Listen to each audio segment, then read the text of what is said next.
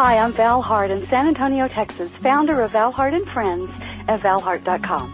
Welcome to the Real Dr. Doolittle Show, the show for animals and the people who love them. I've been called a real-life Dr. Doolittle many times in my career as an expert animal communicator, behaviorist, pet psychic, and master healer. My mission and passion is to improve the lives of animals the world over by helping humans learn how to speak their language, how to understand their viewpoints, and heal. After all, our love of animals helps us be better humans, and the more balanced and healthy we are, the more balanced and healthy they can be too. Be sure and look for my CDs on iTunes. And to find out more about my work and to receive your free Quick Start Animal Talk course, just go to my website at valhart.com.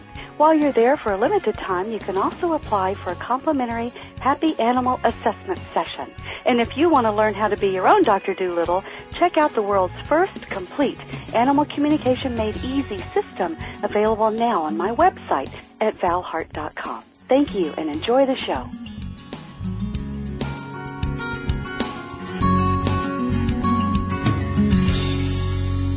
Hi, this is Val Hart, the real Dr. Doolittle, and today I'm talking with Joan Jacobs.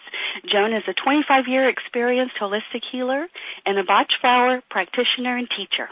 In her clinical work, Joan awakens the body to restore health by accessing and activating information held within the anatomical structures. And then she supports the healing process by using energy healing, Bach Flower remedies, and healthy self-management skills. Joan teaches at the Faculty of Health Sciences at the Ben Gurion University of the Negev, Israel, and has held senior teaching and program coordinating positions at leading schools of complementary medicine in Israel.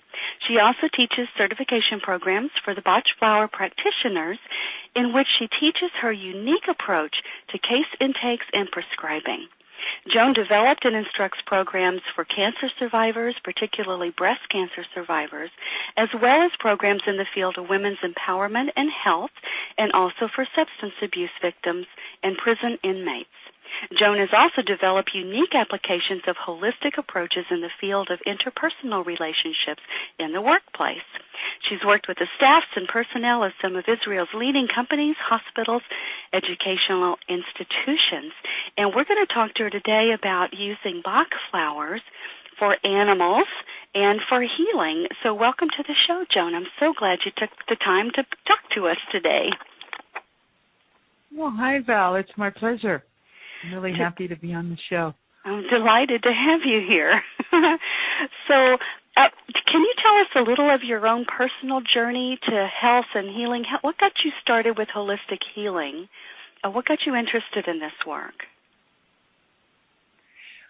Well, that's an interesting question because it really was a combination of things. Mm-hmm. I grew up in a family where both my parents were medical professions, so the medical terminology was very familiar to me, and I guess I was expected to somehow become either a doctor or something medically related. And I just didn't resonate with traditional medicine. I never did. Yeah. And when I started out, actually, I was a dance major at UCI. And when I decided to leave training as a performer, I considered doing something that would allow me to work with dance injuries. Oh, okay. And at the time, I was seeing a professional who combined reflexology, shiatsu, and physiotherapy, which I really enjoyed, and it was very beneficial for me. And I said, I want to do something like that. That looks really good. Cool. And at the time, I came across, accidentally, quote unquote, an advertisement in the newspaper for the first course in Israel at that time for alternative medicine. Mm-hmm. And that sort of, hit a chord, and I decided to go and see what it's all about. And I ended up enrolling. And the second course was in Bach Flower therapy. Mm-hmm. And I just knew I hit home base. It was just, I just knew that was the direction. And actually I've been clinically using the Bach Flower remedies ever since. That was in 1986. Wow. I love that. So that's one aspect. Yeah. Mm-hmm. Now, did you have a personal challenge that the Bach Flowers helped you with? Well, I had been dealing with very severe psoriasis for many years, which I developed when I was 16. Ooh. And at the time, I was told that there's nothing you can do about it, and I'm just going to have to learn how to live with it. And there was no way I was going to agree to that. And I sort of vowed that I would find a solution. Mm-hmm. And when I studied the Bach Flowers, I started applying them to my own condition.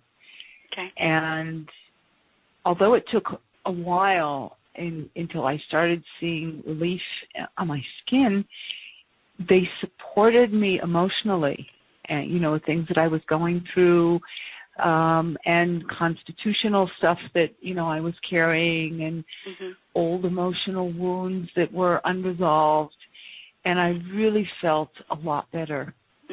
And then as I expanded my studies in alternative medicine, I combined other methods as well. But until today, I use the Bach Flower remedies on almost on a daily basis to support different types of situations. And just knowing that I have that backup system is just so comforting. Yeah.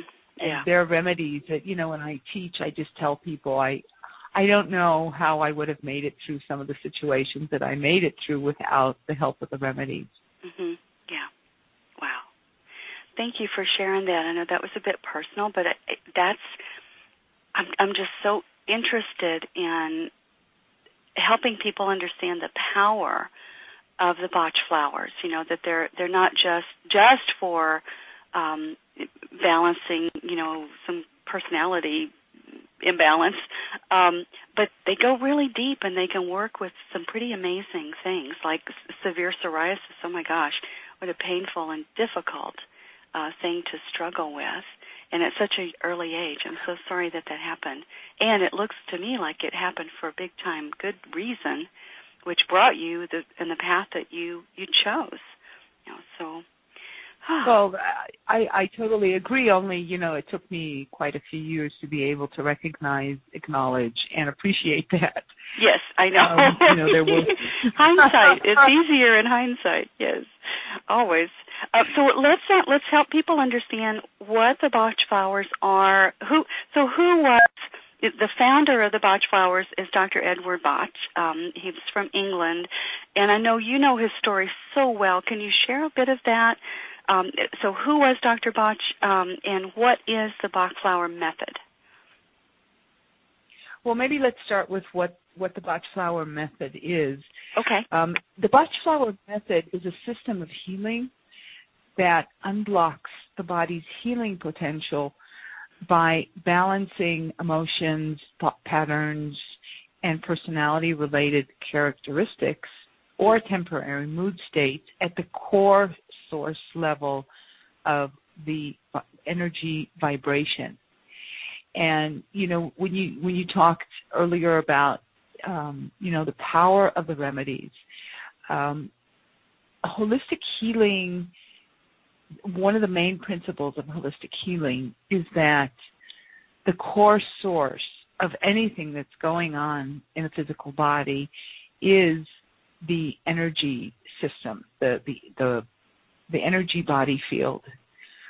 Okay. And unless you address whatever condition or issue in discussion at that level, you're not really uprooting it. And the reason that the Bach Flower remedies go so deep is because they are energy remedies. There's no substance in the remedies. They're actually a type of extraction of the energy vibration of the plant. And when you take them, the energy of the plant resonates with the specific frequency of whatever characteristic or pattern we're addressing, and helps rebalance the frequency itself. Okay. So yes, they work very, very deep, and they're able to actually resolve issues really at their core source level, which is a huge advantage. Yes, I know most approaches, especially I think our allopathic approaches, tend to chase symptoms. You know, and sometimes we do that in other approaches too. We're just, the symptom is what gets our attention. And, the use of steroids and other types of things tend to suppress symptoms, but they don't make them go away. They don't reach the core. They don't reach the core underneath level. So I think what you're trying to say is that the Bach flowers actually reach the core. They go to the deepest layer where the issues actually originated, perhaps. Is that what you're trying to say? Mm-hmm. Is that clear? Yes, exactly. Yeah, and in fact, Dr. Hahnemann, who was the founder of homeopathy, said that the physical symptom is there to inform us of the energy imbalance and to make it visible and apparent so that we can address it. And when you say the symptoms call our attention, to a certain degree, that's a good thing. But the way you focus your attention and what you decide to do after you focus your attention is where allopathic and holistic medicine sort of split in their approaches.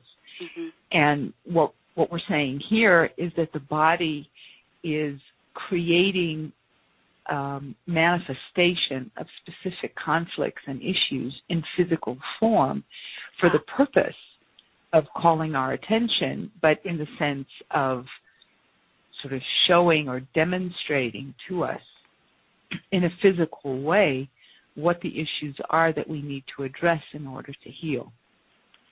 Got it. So the body will always create symptoms that mimic the emotional issues, just in physical form. Wow, let me get that. The body creates physical symptoms that mimic, I think you said, the underlying emotional issue. Is that what you said? Yeah. What you just said was brilliant. The type of disease, what we call the totality of symptoms, is always, well, I don't know if I'd say identical because they're in two different realms, but they're very, very similar to the atmosphere, to the energy, to the type of conflict in the emotional realm that needs to be addressed. Got it. I can give you a few examples of that, maybe to clarify what I mean. Thank you. If you take asthma, for example, and you look at the physiopathology of it, what happens in asthma is that the airways constrict. And if people die of asthma, they die from choking. They have no air. Yeah. And in asthma patients, what we need to look for is an issue or conflict or situation in their life that subjectively is causing them a feeling of suffocation, of stifling. So even if you take asthma in children, sometimes mothers can be very, very stifling and overprotective. Yeah. Or relationships can be stifling. A job can be stifling. So there's something in that person's life that is causing them to feel stifled. And all their body is doing is sort of representing the emotional feeling of being stifled in a physical way. Wow. So if you know how to interpret the body's language of symptoms in a metaphoric way, you can easily understand what's going on the emotional or mental realm and address it as such. And then what the remedies do is they take that and they address it at the level, as you said, of the origin of the core source, which lies in the energy field. Wow. I love that example. That really brings it out. So what we're looking at, if we are having a symptom, we or our animal are having a symptom, if we will stop to reinterpret the body's language, and we know that the body is doing its best to communicate with us, right? It's trying to tell us it's having a problem or it's suffering with something. If we look at that in this context, it can help us find the underlying source or the origin or what is causing the body to act or react the way that it's doing. I think it's brilliant. Mm-hmm. Now, I must say that, I mean, I don't focus my work on animals, but I have treated quite a few situations with animals, mainly dogs and cats, with the Bach Flower remedies. And I wouldn't presume to do that kind of metaphoric interpretation on animals exactly, just because some of the emotional feelings are, very accurate and very specific, and obviously animals have a harder time communicating what they feel in that way. So prescribing for animals is done slightly different, although the principles are the same. So if you do have a house pet, that you're familiar with, and you know their personality, and you know their responses, you could definitely do at least part of the prescribing based on, how they feel. We also have to be careful that, when we observe an animal, we tend to animate their responses and see it through our own filters, which can be misleading, Right. So prescribing for animals is done slightly differently, but nevertheless, they're very effective with animals too. Yes, and the advantage that I have, Joan, is that I do communicate with animals. So one of the benefits of my work is that I can give them a voice. I can share how they're feeling, where it started, what the issue is actually connected to. So that makes a big difference. It's like it's difficult to work with a patient that you can't really communicate with, and then you have to do other ways to determine, what's actually going on as best you can, like you were saying. And it also is a really critical point about viewing them through our filters, because often they mirror us.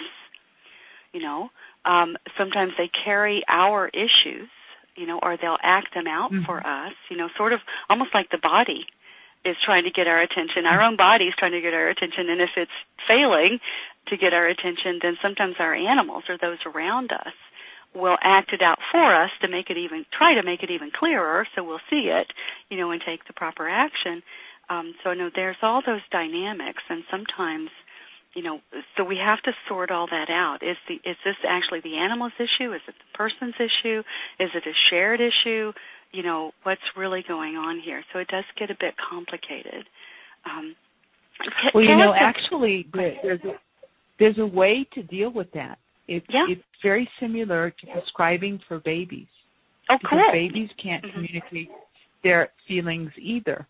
And what we do with babies is we interview and prescribe for the mother, and give the baby the remedies that you would have given to the mother. Oh, wow. Especially in the very early ages, if the mother is breastfeeding, because the energy connection is just so close at that time. Yes. And I've never done it, but I'm sure that the same would apply to, house pets, especially if they've been with the same owner for a long period of time. As you said, is the animal reflecting our issues, or are we reflecting on theirs? But you probably, in certain cases, could prescribe to the owner and give it to the animal. Yes, I know when I work with these, that's one of the things I look at. It's like, okay, whose issues is whose? Is it a shared issue? And who are we treating here? Yeah. Who are we treating here? Say that again. I said, who are we treating here? Yes, exactly. Are we treating the dog or are we treating the owner? Exactly. And often we're doing both. You know, it's like they both have a shared issue. That is something that can come up. Occasionally, it's not. But I think that's great. Tell us an animal story, Joan. So, can you? I know you don't do this as your primary focus, but I know you have done it with some animals. Can you tell us a story? Well, there's one story that I always love to share because it really demonstrates the power of the remedies. I had a German Shepherd. It was about 25-pound German Shepherd, a huge animal. And there was this epidemic in the neighborhood. It was a viral thing that was attacking dogs and cats. Mm. And he started to not feel very well. You know, it was very obvious that he wasn't feeling well. And I took him to the vet, and the vet said that, you know, there's this epidemic and everything. Mm-hmm. And he just sort of deteriorated over, a couple days. And it got to the point where he was really in a bad condition. Mm. And it was 1 o'clock in the morning. I called the vet. We run to the vet, got the vet out of bed. And he gave him an IV with, just a bit of vitamins and everything. And what he said, I don't know what to do. He said, the epidemic has been just killing the dogs. Dogs don't make it through. And he said, I found no solution. He said, you do all kinds of voodoo stuff and everything. He said, try what you know how to do because I don't know what to say any more than what I've done. So I took the dog home. And I prepared a remedy that had, it was a mixture that had 3 remedies in it. One was for trauma. Mm-hmm. I was trying to think logically what was going on because nobody actually knew what was going on other than that it was viral. So I figured, the virus invades the body. That's kind of traumatic. Mm-hmm. And then I gave him 2 other remedies just to strengthen him, just general remedies for weakness and stuff like that. Mm-hmm. And within 12 hours, it was very clear that he was pulling through. Wow. And in 24 hours, he was back to himself. Oh, my God. And when I took him to the vet said that this dog was the only dog that survived the epidemic. Wow. That all the other dogs that he saw died from the virus. Wow. And I mean nobody knew what it was, but the remedies really they saved his life. Wow. Actually. What it's like. Oh, that's amazing. Yeah. Oh, and it was just Go ahead. It was like working in the dark because I really had no substantial information to go on. I had no idea what was really going on. Mm-hmm. And so I just, used basic common sense, and it worked. It was really amazing. Wow. I bet that made a believer out of your vet, huh?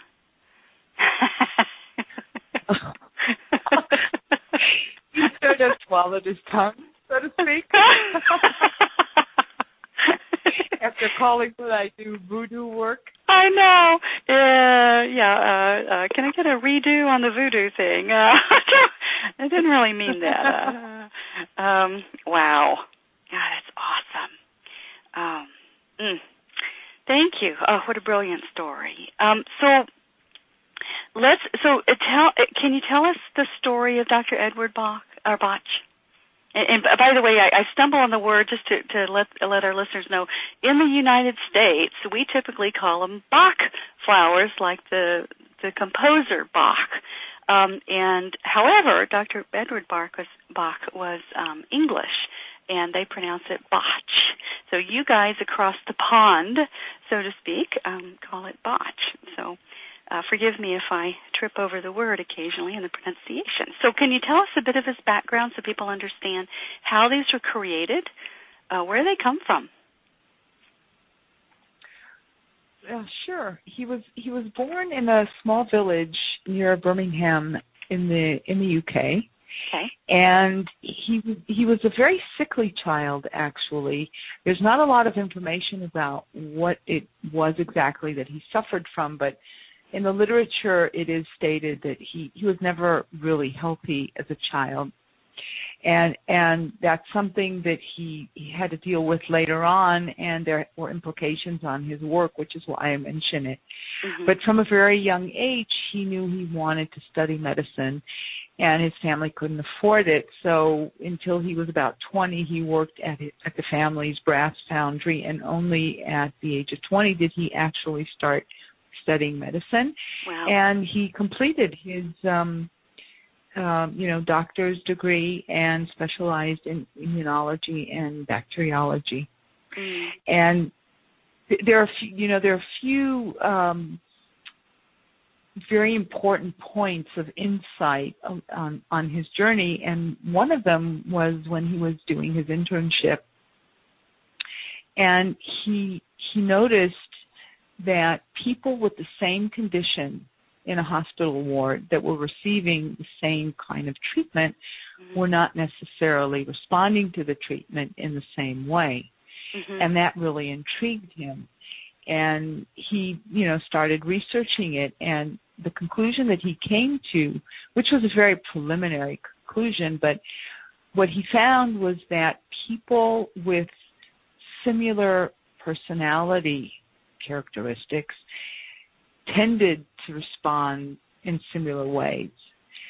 So what he did is he grouped people into very coarse kind of groups, and something like, the optimists and the pessimists and everything. And he found that all the optimists, for example, had a tendency to respond more or less in the same way, on a scale, of course, mm-hmm. versus the pessimists that sort of had a tendency to respond differently than the optimists, but also in a similar way. And he made a point of that, what he felt was that the true study of disease lay in watching the patient and observing the way each one was affected by their complaint and seeing their different reactions and how these different reactions influence the course, severity, and duration of the disease. So from a very early age, he started zooming in on the patient much more so than on the disease. Did you want to say something? No, I think that was really brilliant, because so many doctors, and practitioners, they're zooming in on symptoms. They're not zooming in. Mm-hmm. In fact, they don't even hardly look at the patient these days. I remember my 90-pound... They're busy. They're busy. Yeah, exactly. I'm just remembering my 90-pound mother going to the doctor complaining of, how bad she felt, and he wasn't even looking at her. He told her she needed to lose weight, stop drinking, and don't smoke, and then dismissed her. And she stopped. She stood up and she slammed down on her desk, and she said, "Have you actually looked at me the whole time we've been here?" And he looked up and went, "Oh my God, I guess you actually don't have any weight to lose." But it was the standard, thing. He didn't even look at her, and unfortunately that happens all too often. So I love that Dr. Bach actually zoomed in on it so early in his career. So I think it's awesome. Zoom in on the patient. Look at how they react and how they're affected and what's going on with them and their personality. Okay, that's what I was going to say. Nothing. Keep going. Okay.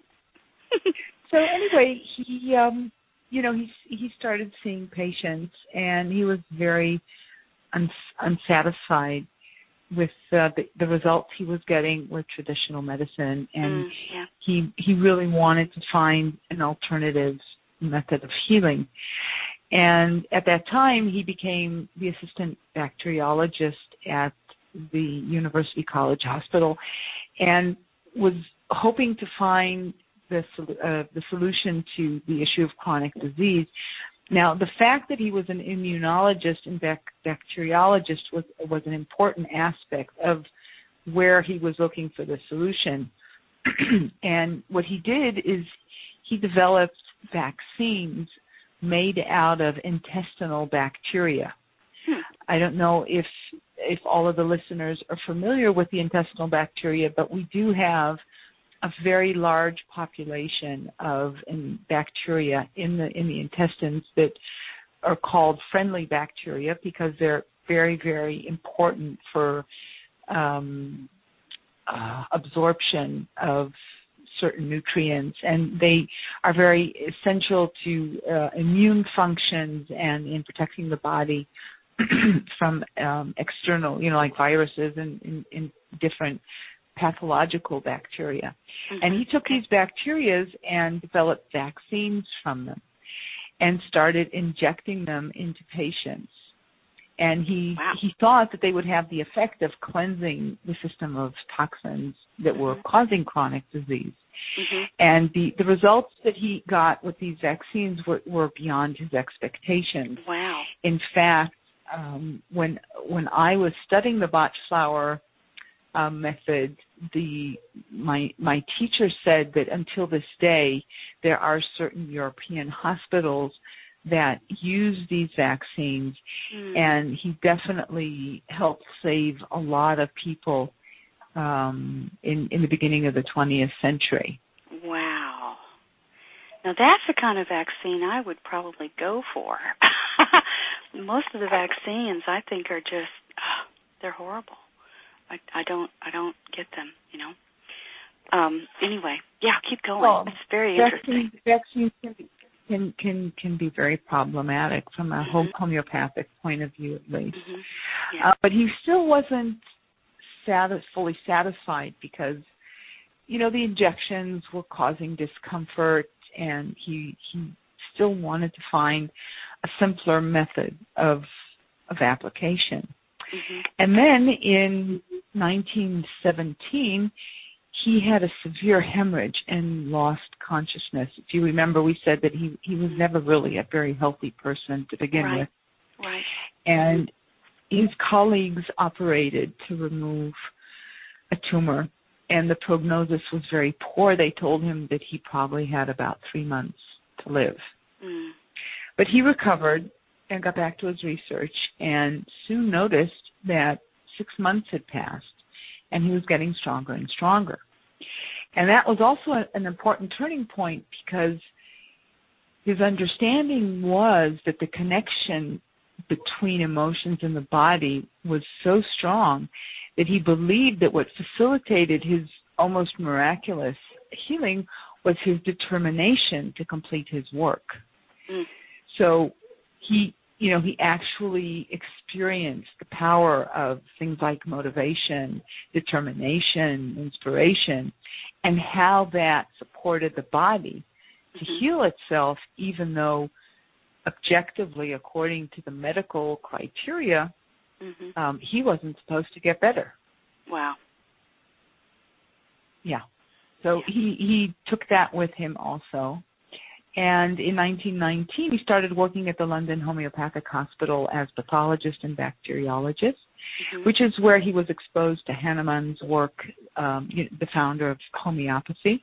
He was exposed to the body-mind concepts and the idea of treating the patient, not the disease. And one of the main principles that later affected his work was the homeopathic principle of like treats like. Now, what that means is that homeopathy is always looking for a remedy that, if given to a healthy person, will create the exact same symptoms the patient is demonstrating in sickness. Okay. I'll say that again. It's very confusing. Yeah. What homeopathy does is they take healthy people and they give them the remedies. It's a process called proving. There are people that are chosen by certain criteria, and usually they're taken to areas in the world that are relatively healthy and distant from, pollutants and toxins and things like that. And they're given the remedy in different potences. It's called it, which is different levels of the remedy. Okay. And they develop certain symptoms, because what the remedy does is pushes their energy system out of balance. So they start creating symptoms, physical symptoms, emotional symptoms, mental symptoms, and these symptoms are recorded. Okay. And they create a remedy profile. And then we know that if a patient comes with these exact same symptoms and we give the remedy to somebody who is sick, the remedy will correct the sickness and restore health. Okay. Okay, and that's an important principle to understand, because basically when we prescribe Bach Flower remedies, we're using the same principle. So that if I have a remedy that's called Holy, for example, which addresses anger, and the profile of the remedy is one that talks about anger and all kinds of other negative emotions, I'll give it to somebody who has negative emotions, because the vibrations, the frequencies match. Okay. So I don't look for a remedy that antis something, that goes against it, that resists it, that suppresses it. I look for a remedy that has the same frequency of whatever symptom the patient has. Okay. So if you had someone... Dr. Bach... Sorry, go ahead. Go ahead. I was going to say, if you had someone that was angry or habitually, chronically negative, classic pessimist or something like that, then Holly or Holy would be the match for that, and matches or treats that would stimulate and push energetically into better balance, into a more positive aspect. Am I understanding that correctly? Yeah, basically, yeah. You see, the thing is that any given frequency exists on a spectrum. Yeah. So people with very negative emotions also hold the potential for having very positive emotions. And what the remedy does is, when it hooks on to the resonant frequency, it helps balance it in the sense that it brings forth the positive aspects, the positive potential, which sort of just dismiss and move away the negative aspects. Okay. So you're not suppressing, you're rebalancing. And if, applying it to animals, there are animals that are hostile. Yes. And you could give them Holy. Got it. I got it. It's good. Good example. Okay. So that's how they're created and how they actually work. What types of conditions, humans and animals, what types of conditions benefit? Can you give us a laundry list or some ideas of when these would be most useful? Well, we could divide that into a few types of categories. Okay. One category is physical health conditions. Considering that the philosophy is that, as we said before, that the body is actually just showing us what the inner conflicts are in physical form, any health condition will always have an emotional theme to it or underlying issue. So I have a lot of my clients who come with health conditions. Sometimes there are people who choose the Bach Flower healing method as their main healing method, and there are those that combine it with either allopathic or other alternative healing methods. So that, I support the emotional aspects, and that supports the body to heal better no matter what healing method you're using. In fact, I have an amazing story about that.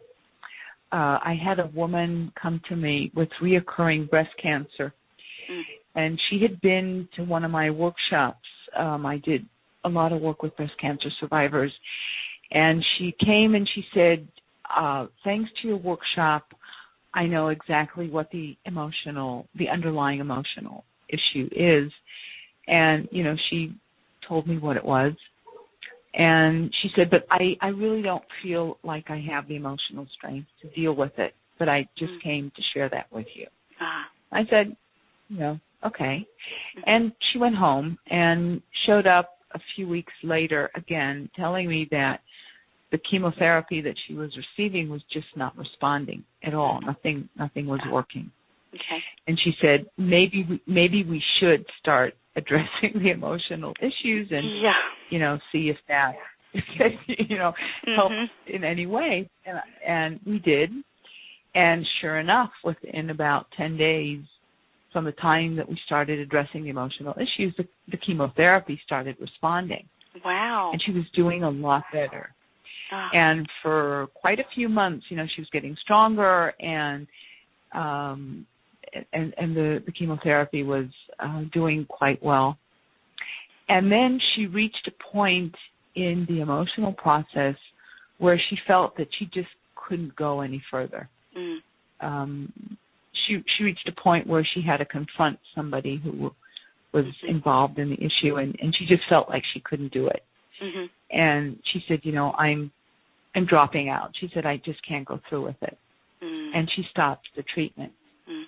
And it was just amazing because the chemotherapy just stopped working again. Yeah. And she just went downhill. And I always give that as an example because, sometimes people think it's an either-or situation.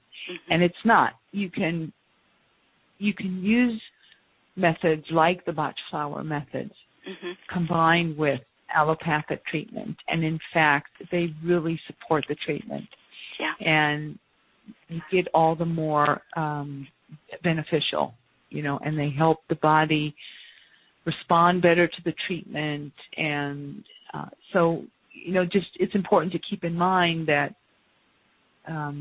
this method can be incorporated into medical protocols and treatments. That makes a lot of sense. So that's the first category is people with, physical health conditions. Okay, all right. And then there's a category of people who have what I call life problems or life situations, which can be anything from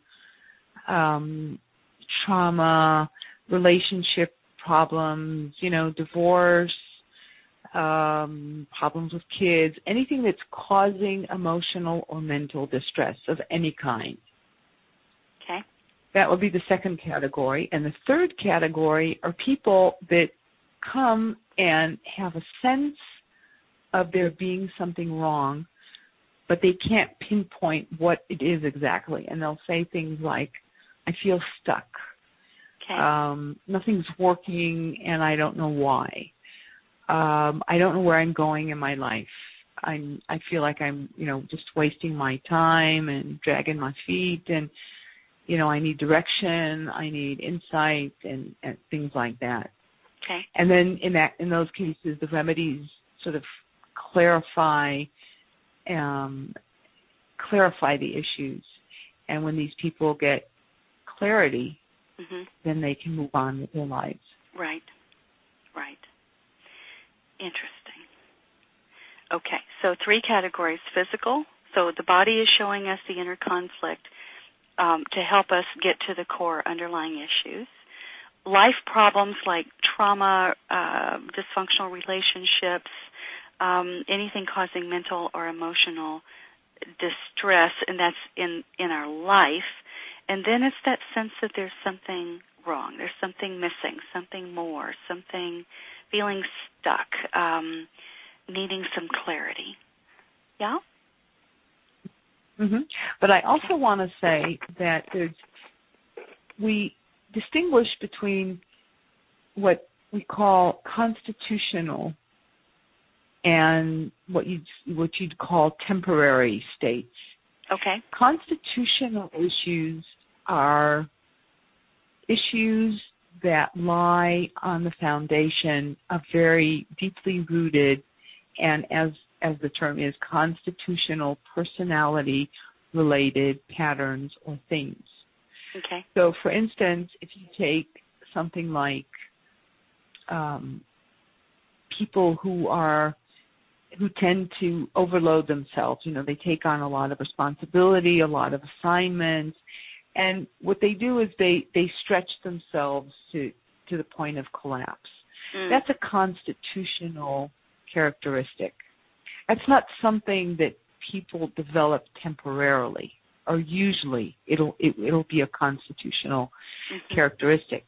So if somebody comes in a state of collapse, of crisis, that's a result of that kind of constitutional theme, then it'll take longer to restore health, just because the behavior and the belief systems have been there for much longer.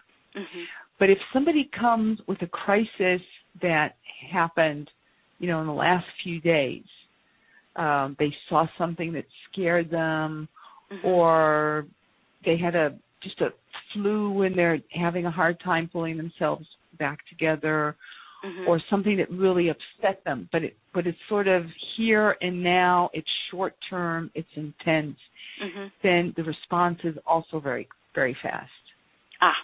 Okay. So for the listeners, anybody who may be considering going to a practitioner, you need to know that when you're dealing with long-term stuff, then the amount of time that it takes for the remedies to restore health is longer than if you're trying to address a short-term crisis. Okay. Now, a short-term crisis, I think one of the best known in our area anyway, remedy is the rescue remedy. And typically that one's used, I believe, if I'm understanding correctly, it's used for temporary states, anxiety, nerves, some kind of trauma, accident, injury, that kind of thing.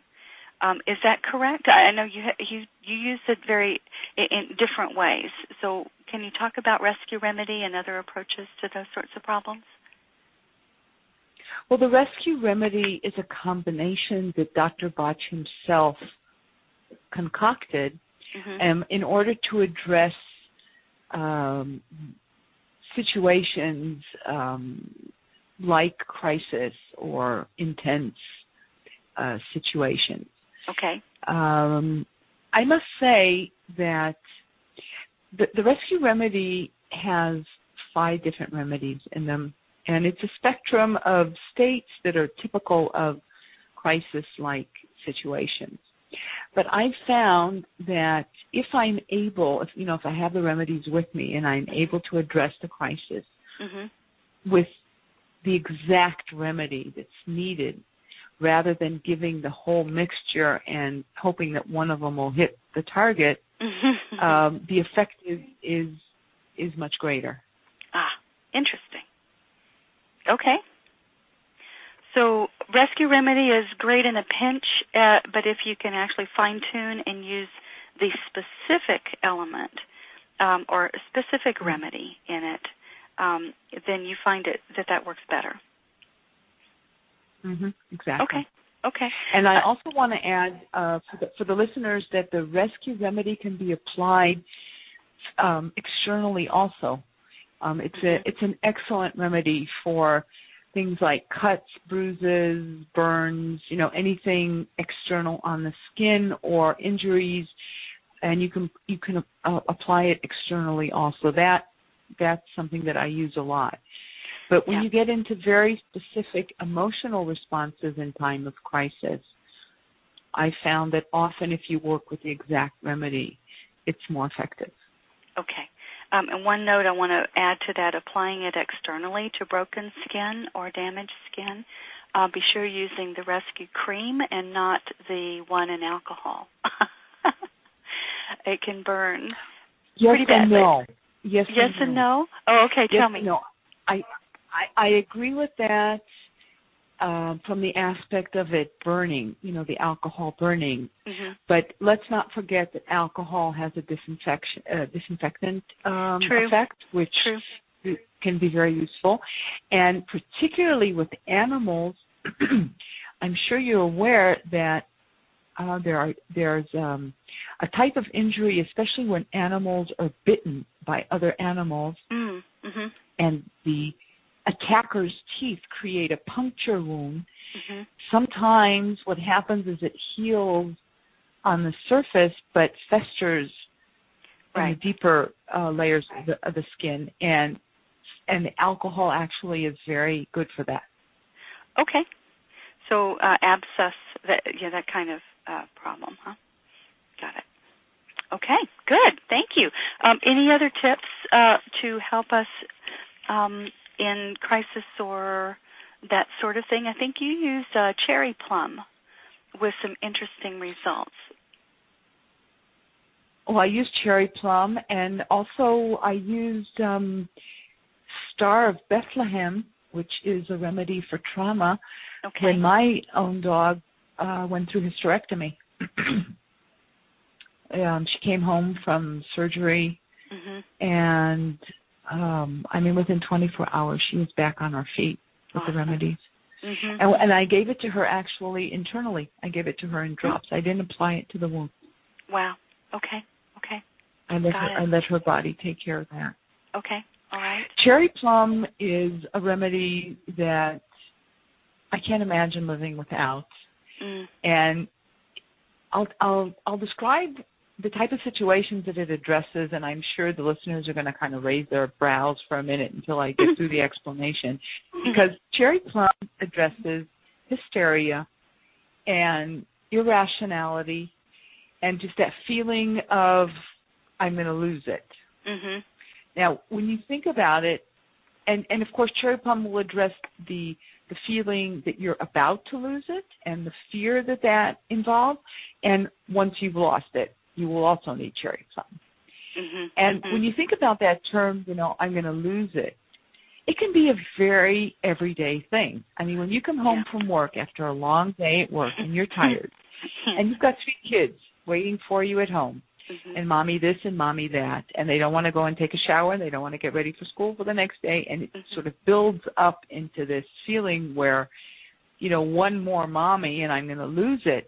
That's a very, very common, right? You're laughing. I'm sure you know what I'm talking about.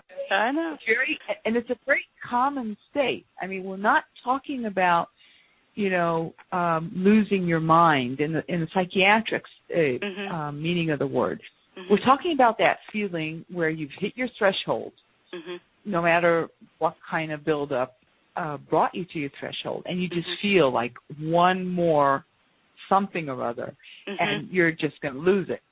And cherry plum balances that feeling, and cherry plum works very, very fast because it's a very pinpointed, focused, immediate feeling. And the remedy can work within minutes. And you're just out of that zone. I love it. Oh, I'm going to get my bottle of cherry plum. I call it the August remedy. The what remedy? The August remedy. August remedy. Why? Here in Israel, the kids are on vacation from school July and August, and then they go back to school in September. So by August, by the middle of August, you've got parents that are in a zombie state, that they just can't stand, having the kids at home. They can't get anything done.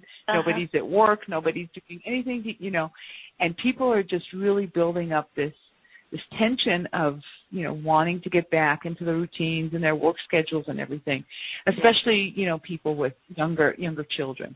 Yeah. And so there were years where, in August I'd have these mothers lined up all coming to get cherry plum because it was just, unbearable anymore. So that has been very helpful. That should be the parent remedy. All parents should be required and gifted with cherry plum. That would make the world a better place, don't you think? Of course. Oh, I love it. Oh, gosh.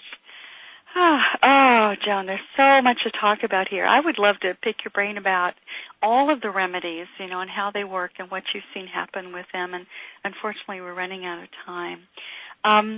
Let's see. So we've talked about how animals benefit from the method. We've talked about personality type issues and temporary mood states and what the flowers are, how they're created, the types of conditions that they benefit.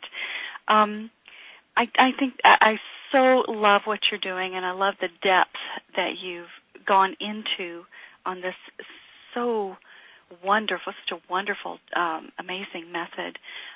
Is there any cautions or any tips that you want to offer people, things that they need to know if they're going to get started maybe working with this for themselves or their animal? Well, yes, maybe a few tips. Okay. The literature states that the remedies are 100% safe, which they are. But with that, you have to keep in mind that they're energy-based remedies, which means that if you take a remedy that you don't need, meaning that you're addressing a frequency that is balanced, you're going to throw it out of balance because of the proving effect, as I described earlier. Right. It's like giving a remedy to somebody who's healthy. Okay. So, you don't want to take remedies unnecessarily. That's the first tip. Okay. The second tip is the second tip addresses self-prescribing. Okay. There are a lot of places where they post the sort of key words or key descriptions of the remedies, and people can choose and sort of self-prescribe.